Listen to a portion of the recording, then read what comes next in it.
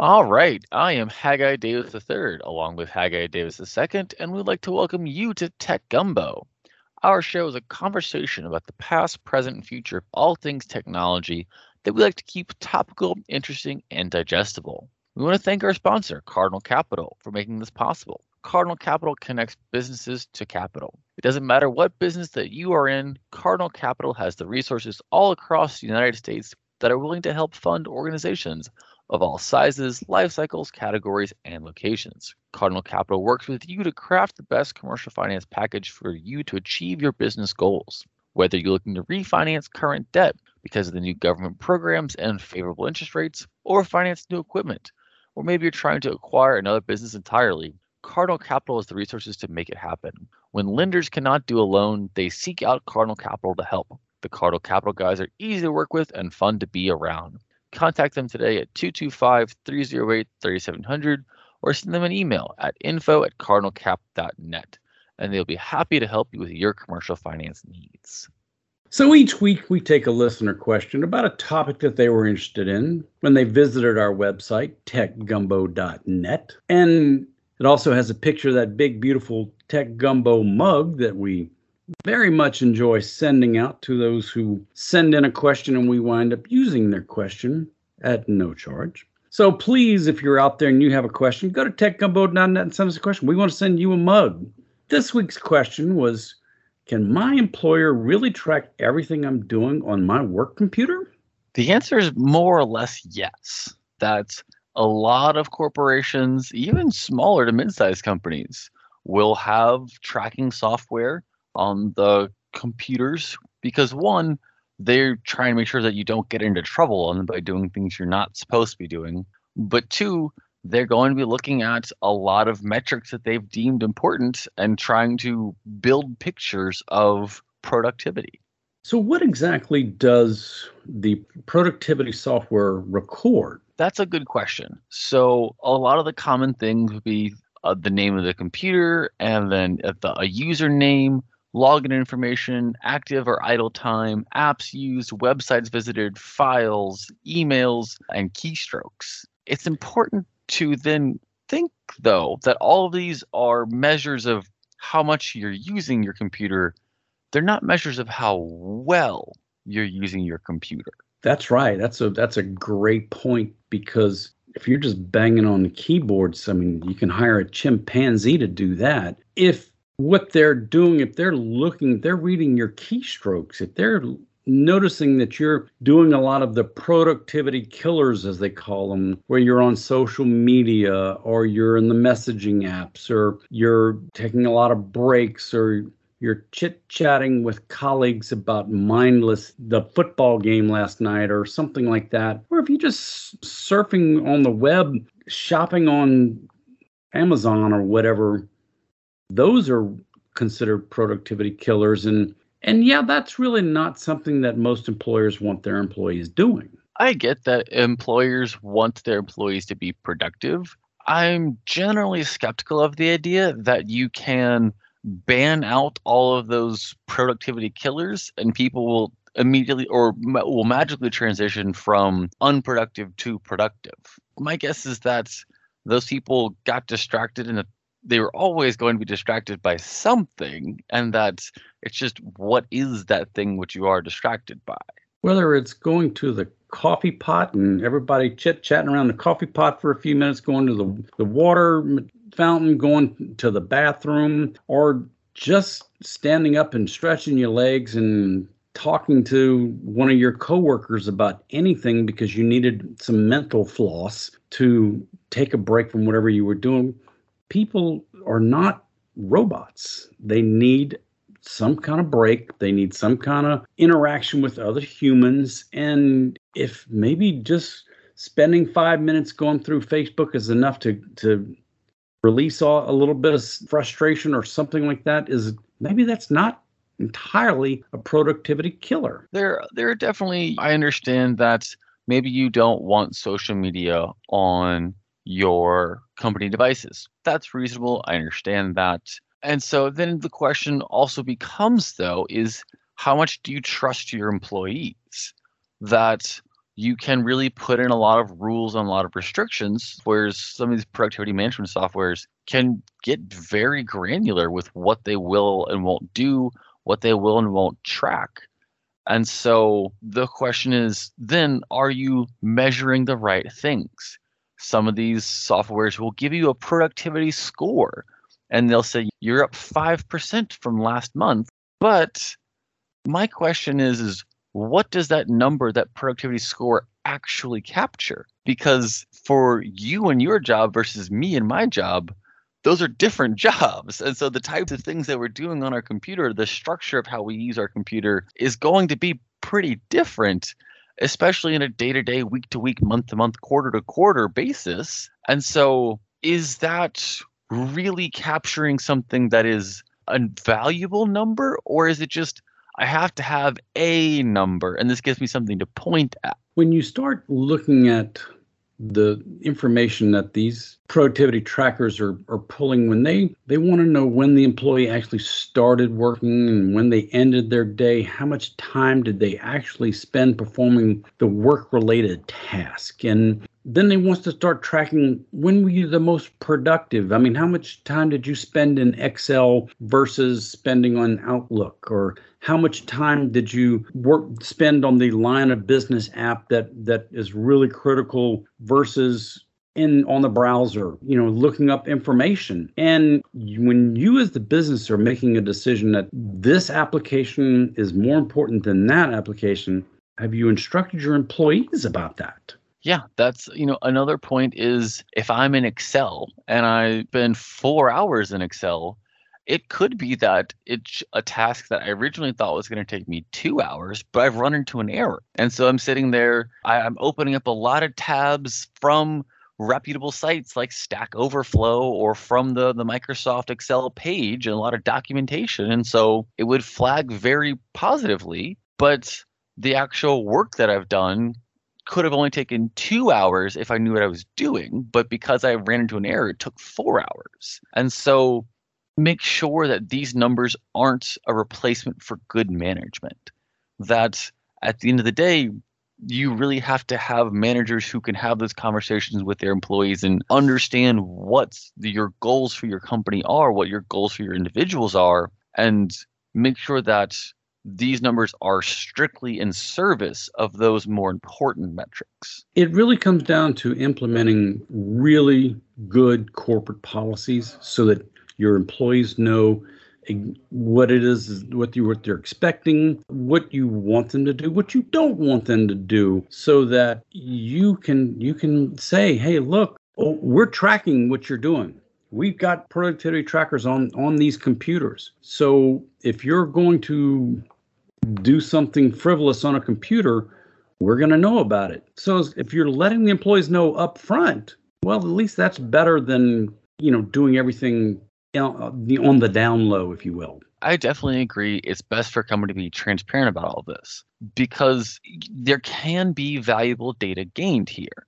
If gathering this data and being able to see trends in your office culture can help make better decisions. It's very possible that you see things that you say, oh, we run into this bottleneck, or there are certain things which are really just inefficient in our process, and let's sit down and turn this into valuable, actionable data. That is an excellent use case of these types of softwares. But you really have to make sure that you understand how you're using them, you understand how you're setting them up, how you're structuring them, because employees who feel like you're not trusting them because you're spying on them, that's not an employee who's happy in that environment. An employee who trust their company and whose company trusts them, you're going to get more out of them. So let's talk about the pros and cons of this employee monitoring. When you start looking at the bigger picture and you have the conversation with your employees that this is what we're doing and why we're doing it, okay, now everybody knows. I have been through 2 presentations from 2 different companies who offer employee monitoring software. So I have seen and heard the pitch. I don't know if the company I work for uses it or not. I really don't care. It's not going to make me any more or any less productive because I know what I do. The company I work for knows what I do. And I'm measured based upon those results much more than I am based upon what keystrokes I'm hitting on the computer. But some of the things that they think are very positive is that it's going to improve your employee productivity. Yeah, this is back to the idea that if you can set it up to track important metrics and you're really able to see things, have patterns in your data come out that were previously invisible, there are ways in which you can make your workflows more efficient. You can find employees who maybe you see that you have one employee who's working late into the night constantly. And you say, hey, this is a load issue. That if you feel that you have to be working your normal 9 to 5 hours and then you pick up again from 8 to 11, 4 nights a week, well, then we've probably placed too much work on you, or we're not balancing this well, or there's an issue here somewhere. There's just a mismatch. You can catch those sorts of things with software like this. And that would certainly be a way to make the employee feel much better about themselves and about being an employee. Hey, this company cares for me. They've noticed that I'm logging in at 10 o'clock at night, and they really don't want that. We want people to be productive during the workday and not 2 a.m. Because also, if the company is tracking metrics and then you have the conversation and you celebrate the wrong metrics, what you're going to do is you're going to encourage your employees to optimize around the wrong metrics. This idea is called presenteeism, wherever it's much more important to be seen as being productive than to actually be productive. You'll have the employees who say, okay, what are those little things that I can do which make that number go up, even though I'm not actually doing any work? But if I sit here and just go to these websites a couple times and I just type out some emails, then I delete them and I type them out again and delete them again, those things that you're going to have your employees feel like they have to have this score, have this number go up, even if it's not actually capturing the right things about your company that you want to improve. They're also talking about it will increase the employee engagement and retention. If your employees feel better, if they're not spending all these hours and you're telling them, look, we're working a structure with you. We want you to do good work for us during the work hour, during the work day. We understand you got to take a break every now and then, but if you're doing 1 hour of work and 7 hours of hangout at the office, that's not being productive, and that's not helping the company. Right. At the end of the day, all of these pieces of software are tools. And so tools are very rarely inherently good or inherently bad. It comes down to how do you, the human, implement them. And so there's definitely a way in which if you do a good job of setting this up and making your workflows more efficient, that you'll see happier employees and you'll see increased revenue. But if you sit there and you structure them poorly, your employees could have privacy concerns. They could feel like you don't trust them. And it's possible to do this that run into legal concerns if you're really doing this incorrectly. And that brings up the cons of employee monitoring. And the very first one is employee privacy. Yeah, that no one wants to feel like they have someone sitting over their shoulder watching everything they do. Even though that is our reality, even though you're being tracked across every aspect of your internet journey, most of the time that you don't see that Facebook's tracking you, you don't see that Google's tracking you, and so it doesn't feel as bad. But whenever your company comes down and says that common reminder, hey, look, we know exactly all the buttons you clicked in the order you clicked them, the websites you went to, and we're unhappy about this, that does get a little weird sometimes. And then it brings up the lack of employee trust. Hey, my company, I thought you guys trusted me. I thought you were hiring me because I'm a professional. Do you really need to track the keystrokes and look at the websites and whether I'm in Excel or you should trust me because I'm a good person and I work hard. But if you don't trust me, can I trust you? Yeah, that's a great question. Trust is a two-way street. And that's that really important aspect of company culture and implementation. that it needs to be visible, it needs to be transparent what's happening, why it's happening, what's being done. Communicate to your employees that this is not a punishment tool. It's designed to make their lives better, and then follow through on that. And then you can do this properly. But if it's used to become just another monitoring tool that watches everything they do, Big Brother style, you're going to have a lot of people who aren't bought in. And then there's the legal concerns of, can you even do it in, because it's state by state. Every state has their own separate laws and the governance of what you can and cannot do, what you can track, what you can record, all of those things. So if you're in a state where this is not something that can be done legally or has to be acknowledged by the corporation and the employee, and so if you're not telling your employees you're doing it, there's a lot of legal things on a state-by-state basis that can get you in trouble. Going back to the idea of measuring the wrong things, there was a woman in Canada who her company sued her saying that she misrepresented over 50 hours of her time.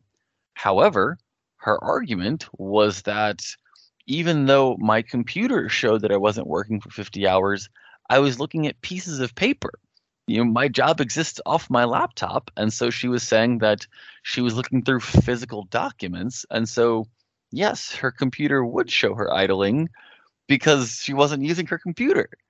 And so the case went through the Canadian court, and it's just another example of making sure that whenever you are the company and you are implementing these tools to measure things, that you know what exactly it is that you're measuring, and that you build in flexibility as well. That it's very likely you're going to get exceptions that you didn't think of, and working with your employees, talking to your employees so that you're all on the same page about what's happening and why. Yeah, this woman was a CPA, or is a CPA in Canada, and she was working remotely. And when she was leaving the firm, they said, "Oh, by the way, you owe us $2,700, almost $2,800 because your 50 hours of work that you said you did, we don't think you did." And this went to trial, and the court actually sided with the CPA firm because she could not prove that she had actually done anything. She said that she had printed out a whole bunch of documents, but the computer didn't show that she had printed out anything because, oh, by the way, this monitoring software knows that you printed a bunch of documents or you didn't print. And so it was a interesting case for this monitoring software to go through, that they really can know that down to that granular of level of what's going on. Yeah, what's going on your computer. And so that's the question is, was she still producing work? And so the company argues that she wasn't, and that that's ultimately why they brought this against her. And so that's where this becomes complicated, is that they seem to feel like they were measuring the right things here.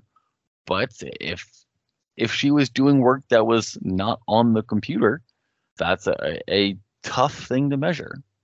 Especially when she was a remote worker, she wasn't in the office. And so they were saying she wouldn't have had many paper documents to work with because she was working remotely. And we didn't even get into the whole remote worker thing and why tracking remote people is more important than the people that are even in the office.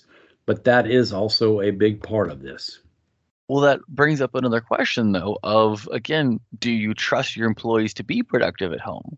Because some people say, oh, if I'm in the office and I'm surrounded by people who are working and they're talking and they're on calls, or someone wants to come by my desk and chat, and I have something that I want to work on and I want to dedicate and focus time on. There's some people who like working from home. There's some people who like working from the office. But whenever you work in the office, I can see you sitting there typing on the keyboard. And so, again, this goes back to the idea of presenteeism, of making sure that we're not optimizing for looking like you're being productive, and we are optimizing around actually being productive. So It's a long way of saying thank you for sending in the question. Yes, your employer can track everything you're doing on your work computer. And we want to thank General Informatics for sponsoring our show. General Informatics is an information technology firm with a mission, and that mission is to make our clients even more successful through the best use of technology. Based in Baton Rouge, Louisiana, General Informatics is a premier IT managed services provider delivering exceptional managed IT solutions to a diverse base of customers from Texas to the Carolinas. From the beginning, we have maintained our commitment to meeting the growing needs of our clients through the continuous use of innovation. With over 20 years of experience and a team of 120 plus employees, including technicians, engineers, programmers, and designers, GI has evolved to become the leading IT partner of businesses, schools, and government agencies. Our managed services teams can run your digital infrastructure or support your team on an on-demand basis, letting you focus on your business's strength. This has become a proven formula. So proven that 98% of our clients continue to do business with us year after year. Whether you need new IT services, new technology, or you just have a question, visit us on the web at geninf.com. And if you enjoyed our show today, we're here on Talk 107.3 FM every Saturday at 4, and the show will rerun Sunday at 4. If you missed any part of our show, or you would like to hear any of the previous episodes, check out our podcast, which is available on most every platform, including Google Podcasts, Amazon Music, TuneIn, Stitcher, Podcast Addict, Overcast, Player FM, and more. And when you're there, be sure to subscribe so you'll be notified every time a new episode is posted. If you like our show, if you have some suggestions or want to submit a question, let us know by visiting our website, techgumbo.net. Thank you for listening to Tech Gumbo.